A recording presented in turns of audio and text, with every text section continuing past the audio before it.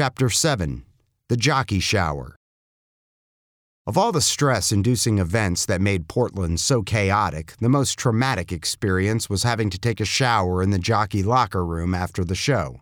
Like the unprepared kid at camp, I had forgotten shower shoes, soap dish, and just about everything I would need on the road. Horse racing wasn't in season, and it looked like everyone had literally abandoned the place after the last race. Betsy kept lookout while I showered, the nozzle at its highest angle pointed directly at my chest. I used a dozen towels to lay on the ground and hopscotched around like in an action movie, trying not to make contact with the floor. Fran had to shower in one of those horse stalls, sidestepping manure, which put my own traumatic experience into perspective. I was in denial about traveling on the tour bus, but got over it pretty quick on the 30-hour trip to Lawrence, Kansas.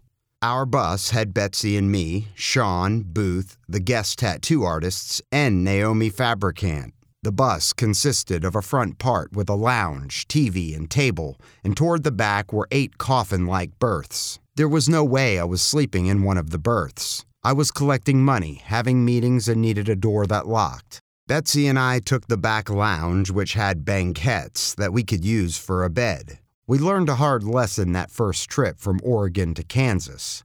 Not only could you never poop on the bus, but if you needed to make an unscheduled stop for the bathroom, it could cost you 2 or more hours by the time you get back on and off the highway, especially when you're in the middle of nowhere. All the buses, the entire caravan had to pull over too, because a bus on its own could break down and get stranded. A call would go out over the CBs to the other buses saying that there was an unscheduled stop, and that everyone would get out and invariably someone would go missing. Betsy had to go on that first trip, and unfortunately so did one of the henna artists who had an unfortunate reaction to a corn dog, so that gave her cover. But she still had a terrible walk of shame.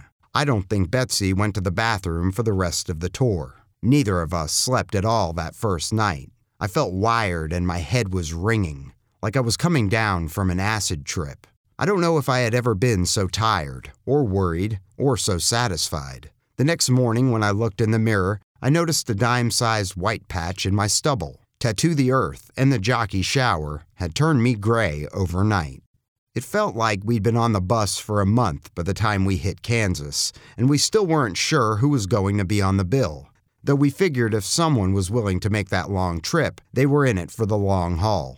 The venue in Lawrence was a small community park, and unlike the racetrack in Portland, which at least had some sort of infrastructure, everything in Bircham Park had to be built from scratch, in a space barely big enough to fit both stages, which made things more cacophonous when both of them were in action at the same time. There was a huge branch hanging over the top of the stage and a 4-foot spigot right in front of the stage, and we recommended that they bring in a plumber to cut the spigot off at ground level because it would take a hot minute for the fans to break it off. They didn't. The fans snapped it during the first set, and the pristine grass soon became a mud pit. Fans were pelting the stage with clumps of sod, covering all the band equipment with it, and forcing the musicians to be on their toes or get hit. Tom Araya, Slayer's frontman, got hit right in the face with a piece of sod, stopped playing, and wouldn't start again until it stopped. Slipknot had that large scrim that hung in front of the stage, and fans in the pit bombarded the scrim before the band started, and then it was like a wall of mud heaved at the band when the scrim dropped. Later on, they washed the scrim, but let it dry in the sun, and it shrunk and never fell correctly for the rest of the tour. Slipknot had hired pyrotechnicians to design and run pyrotechnics for the show, though they couldn't do it in Portland because they didn't get permits in time. The team doing it had experience in the movie industry, but this was their first concert tour. I was standing by the back of the field when they did the first round of fire cannons, and it looked out of proportion for the size of the stage. There was only supposed to be one flash, and the band started to move forward after the first one. Then a second one boomed, spitting out fire from the side of the stage for an even longer duration. When the pyro finally stopped, I could see that the stage side fills were smoldering, but fortunately the huge branch hadn't gone up in flames. The crew had broken out the fire extinguishers, and as I rushed to the stage, I heard Corey Taylor talking to the crowd. "You never know if you're going to live or die at one of our shows," he told them. Once on the stage, I got into a shouting match with the pyro tech. at one point screaming so loud that we distracted the band while they played. Off stage, the guy told me this was part of first night adjustments, and that's why the duration was so long. I told him no more pyro until we saw a plan, and the band backed it up. Clown and Danny Nozzle, Slipknot's tour manager, were apologetic and angry themselves. Clown came close to being seriously burned up there. Danny was one of the sane voices during the tour, a solid rock amid the turmoil. Jockey and I met with Clown and Danny on the tour bus, along with Paul Gray, the bassist, and Joey Jordison, the drummer. Clown, Paul, and Joey had founded Slipknot in Des Moines in 1995 and represented the band. Off stage, they were soft-spoken and grateful for the opportunity, and we expressed a similar sentiment. They were never anything but professional and reasonable. On stage, once the jumpsuits and masks went on, it was fucking chaos.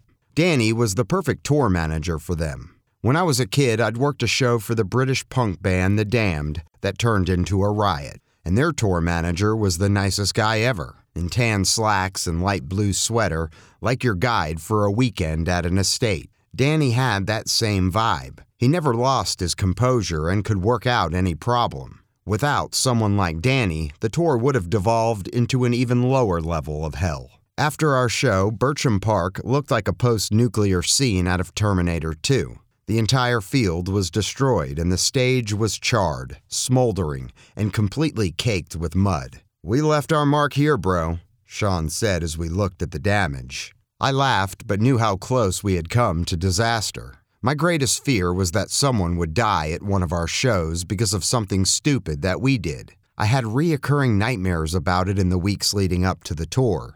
Jockey's reoccurring nightmare was that no customers showed up. His wife would sometimes find him sleepwalking, looking out the bedroom window and asking where all the people were. The pyro mishap shook me, and I began to doubt that we could make it through the tour without a major calamity. I checked with the EMS workers to see if anyone got hurt, but there was nothing major. Metal shows usually didn't have serious injuries. The fans are big and experienced moshers, and it's like a sport for them. Punk and pop shows were the worst, the EMTs told me, because the fans are young and many times it's their first concert, and they jump into the pit and get the shit kicked out of them. We had to leave Kansas right away to get the rest of the way across the country to Giant Stadium, to a show that was the biggest landmine of all. I kept getting asked if I was excited about the show, and the answer was I had the same excitement as before an invasive medical procedure. We set up our main stage in the parking lot, and the second stage bands would play out there. When the bands on that stage finished, the main stage bands would start inside the stadium, with Metallica closing the show. At one point, about 3 in the morning the night before the show, Betsy and I were standing on the stage, and we were the only ones in the entire stadium. "Can you believe we did this thing?" I said, putting my arms around her. Clown and Naomi soon joined us there, and we all took it in for a while. The general consensus was, how the fuck did this happen? It was the sublime moment of the tour for me, and I should have gone home right after because it all went to shit from there.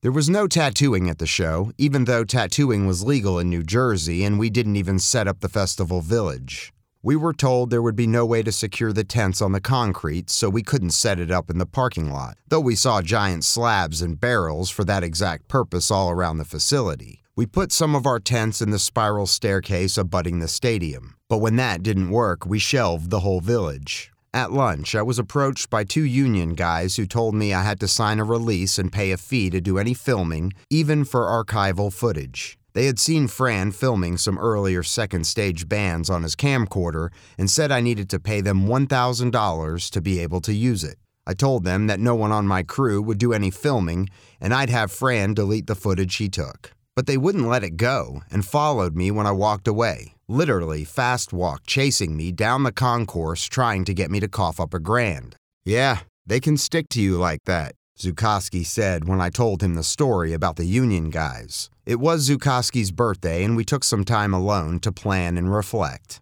"On this day," he said, "you and me, we put on the biggest show in the world. We'll always have this, Scott." From there, I went on stage to introduce a band, passing many of the agents, managers, promoters, and record execs who'd put up roadblocks and who continued to hurt our chances for success. I want to thank all of you motherfuckers for coming out today and making Tattoo the Earth possible. You made this happen, I told the crowd. And to those of you who tried to stop us, many of whom are here today, I want to tell you sincerely to go fuck yourselves. Everybody couldn't help but stick their claws into Tattoo the Earth, and they sucked as much from us as they could. When we did the final settlement after the show, John Shear, the promoter, told us that 500 Coal Chamber fans came to the box office asking for refunds because the band had canceled, and he was deducting it from our take. We were never going to make a lot of money on the Giant Stadium show and didn't care because of the prestige it afforded us. But now we weren't making anything, and there was nothing we could do about it. They charged me for the parking, so I was actually $25 in the hole for the honor of playing there. We did the financial settlement in the bowels of the stadium in a room that looked like a bank with teller windows. And as Jockey and I were walking back to the stage, we saw and heard some bikers coming toward the back gate. These gates are typically impenetrable, but the bikers didn't even have to slow down as the gates opened for them. They were there for Booth. Something about him not having given them a heads up about the show and being disrespectful. Booth is a huge guy, but one of the bikers had him off the ground against a wall backstage, poking him in the chest. Jockey and I just walked by. This was Booth's business, and it shook him pretty bad. Unlike in Germany, Metallica did not allow me or anyone on the tour to watch them. Once Slipknot finished their set, they cleared the stage and no one was allowed on when Metallica played. I could hear them playing while I hung out near the buses and got drunk with some of the bands. It seemed a fitting way for the show to end. But we got what we wanted from the show, and it was a dream come true for many of our bands, so I considered it successful. The next stop was an amphitheater in Scranton, and that was a breeze compared to the first 3 shows because we didn't have to build it from scratch. On the road, it hit me what we'd lost when Clear Channel pulled their shows. Not only were we missing major markets, including the entire Southeast, but we were struggling in some of the markets we had left. Ticket sales were weak, and we were struggling with the challenges presented by alternate venues. Venues like Suffolk Downs Horse Racetrack, known in racing circles as Suffering Downs, was used as the location for our show in Boston. It was my hometown show, and I was actually looking forward to it. Mark Sokol, the local production manager, was an early advocate for the project. He worked for the promoter, Mass Concerts, and I'd first met him at a show at the Palladium in Worcester. He'd been sitting at a table outside the venue checking in the bands for a festival, and I gave him a promo card and we started talking. He loved the idea and had some good advice and had pumped up Tattoo the Earth to his boss at Mass Concerts. Now they were presenting our show in Boston. I was excited to see Mark when I crawled out of the bus for breakfast, but he had already gotten into a fight with our tour manager, Ronnie, over the catering, and both of them were bent out of shape. It was the usual bullshit between touring veterans who get off on the wrong foot. But fuck, man. Anytime I'd imagine an aspect of the tour beforehand, the reality invariably ended up being the exact opposite. I envisioned Ronnie and Mark as buddies and hanging out, and now they only talk to each other through intermediaries. The thing that set them off was that breakfast was late, and nothing pisses off a crew like late meals. Typically, the promoter takes care of the catering, but Jockey had seen an opportunity to make some extra money and told the promoters to give us whatever they were going to pay a caterer and that we could handle it. We were 5 shows into the tour and that decision was already haunting us. Outback Jack, the caterer he hired, had done the Warped Tour, but Jack had failed to mention that he'd also gotten thrown off it. Catering had been provided in Portland, so Kansas was the first show Outback Jack would cater, and they were late, claiming that a vehicle had broken down. They blew breakfast, and then barely had it together for lunch and dinner. We cut Outback Jack some slack because they had travel issues, but the food for the next show was mediocre and consisted of hamburgers, hot dogs, beans, and buns. Naomi, who was vegan, was reduced to eating bean sandwiches. The Jack of Outback Jack was haggard and apologetic, but that didn't assuage the bands and crew who were rightfully angry about it. I was out there eating the same crap and felt the same way. So it was not surprising that catering had caused the kerfuffle between Ronnie and Mark. No one knew why breakfast was half set up, there was no coffee, which was causing a full-on panic, and 2 of the women who worked catering were missing. The mystery was solved when Naomi went to take a shower and the door was locked. She banged on the door, and when it finally opened, she saw that the two caterers were having sex in the shower room. Naomi told them the crew was freaking out and to get back to work. "We'll get around to it," one of them told Naomi, and closed the door. I was losing patience with Outback Jack. As had been the case in Portland, our show was a local hard rock radio station's annual concert event, Boston's WAAF, and barring weather or catastrophe, was almost a guaranteed success since the station had promoted the living shit out of it. It was a beautiful day, and the setup of the stages and village were the best they'd been. It was just how I always envisioned Tattoo the Earth, except that we couldn't tattoo. The same hepatitis scare that had once inspired the ban on tattooing in New York had done the same in Massachusetts, and though it looked like the law was starting to crack, the only tattooing allowed was with henna. I'd been up front with the tattoo artists from the beginning that things were going to be fucked up at times and had told them when those times were most likely to occur. Sean was with the program. He knew what was going on behind the scenes, as was Bernie, but Booth was uptight. He was already on edge because his set designs hadn't worked out, and his run-in with the bikers at Giant Stadium had only made things worse. Booth felt that tattooing was like a side note for us, and that the art form and the artists weren't being treated with respect, but he was alone in feeling that way. For the other artists, if they had to sit out in New Jersey and Boston for reasons beyond our control, then that was cool, just part of the journey. We were all in uncharted territory and felt like explorers, especially Philip Liu, who was completely open to the experience. Philip had grown up traveling the world with his parents, Felix and Loretta, both tattooists and painters, and his 3 siblings. They were a nomadic, tattooing hippie family. Philip began tattooing professionally when he was 10 and did his own traveling to study with the great tattoo masters in Asia, Europe, and the US. Maybe he was traveled out, given that now he rarely left Switzerland, where his shop was located. The family had settled in Lausanne in the 80s and named their studio the Liu's family's Family Iron.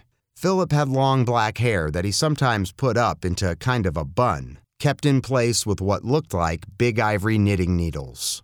He had fine, exotic features and was razor thin.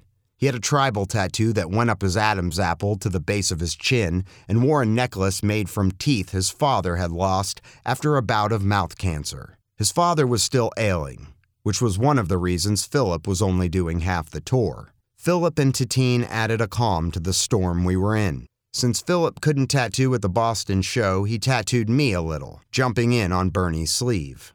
He and Bernie were friends, and he knew Bernie would first get angry when he saw that his work had been fucked with, and then grudgingly accept it when he learned that Philip was the culprit. That night, Philip fixed the tattoo that Betsy had on her shoulder. She had gotten her first tattoo when we first met, and before I knew what was what with tattooing. She wanted a variation on a sun she saw on the cover of a King Crimson album, but it turned out badly and was indecipherable. Sean tried to fix it, but Betsy didn't want to make it any larger, and he could only do so much. Philip convinced her to make it bigger, and the finished result was a mind-blower. A sort of sunflower design. She finally loved it, and we were just in awe of his talent.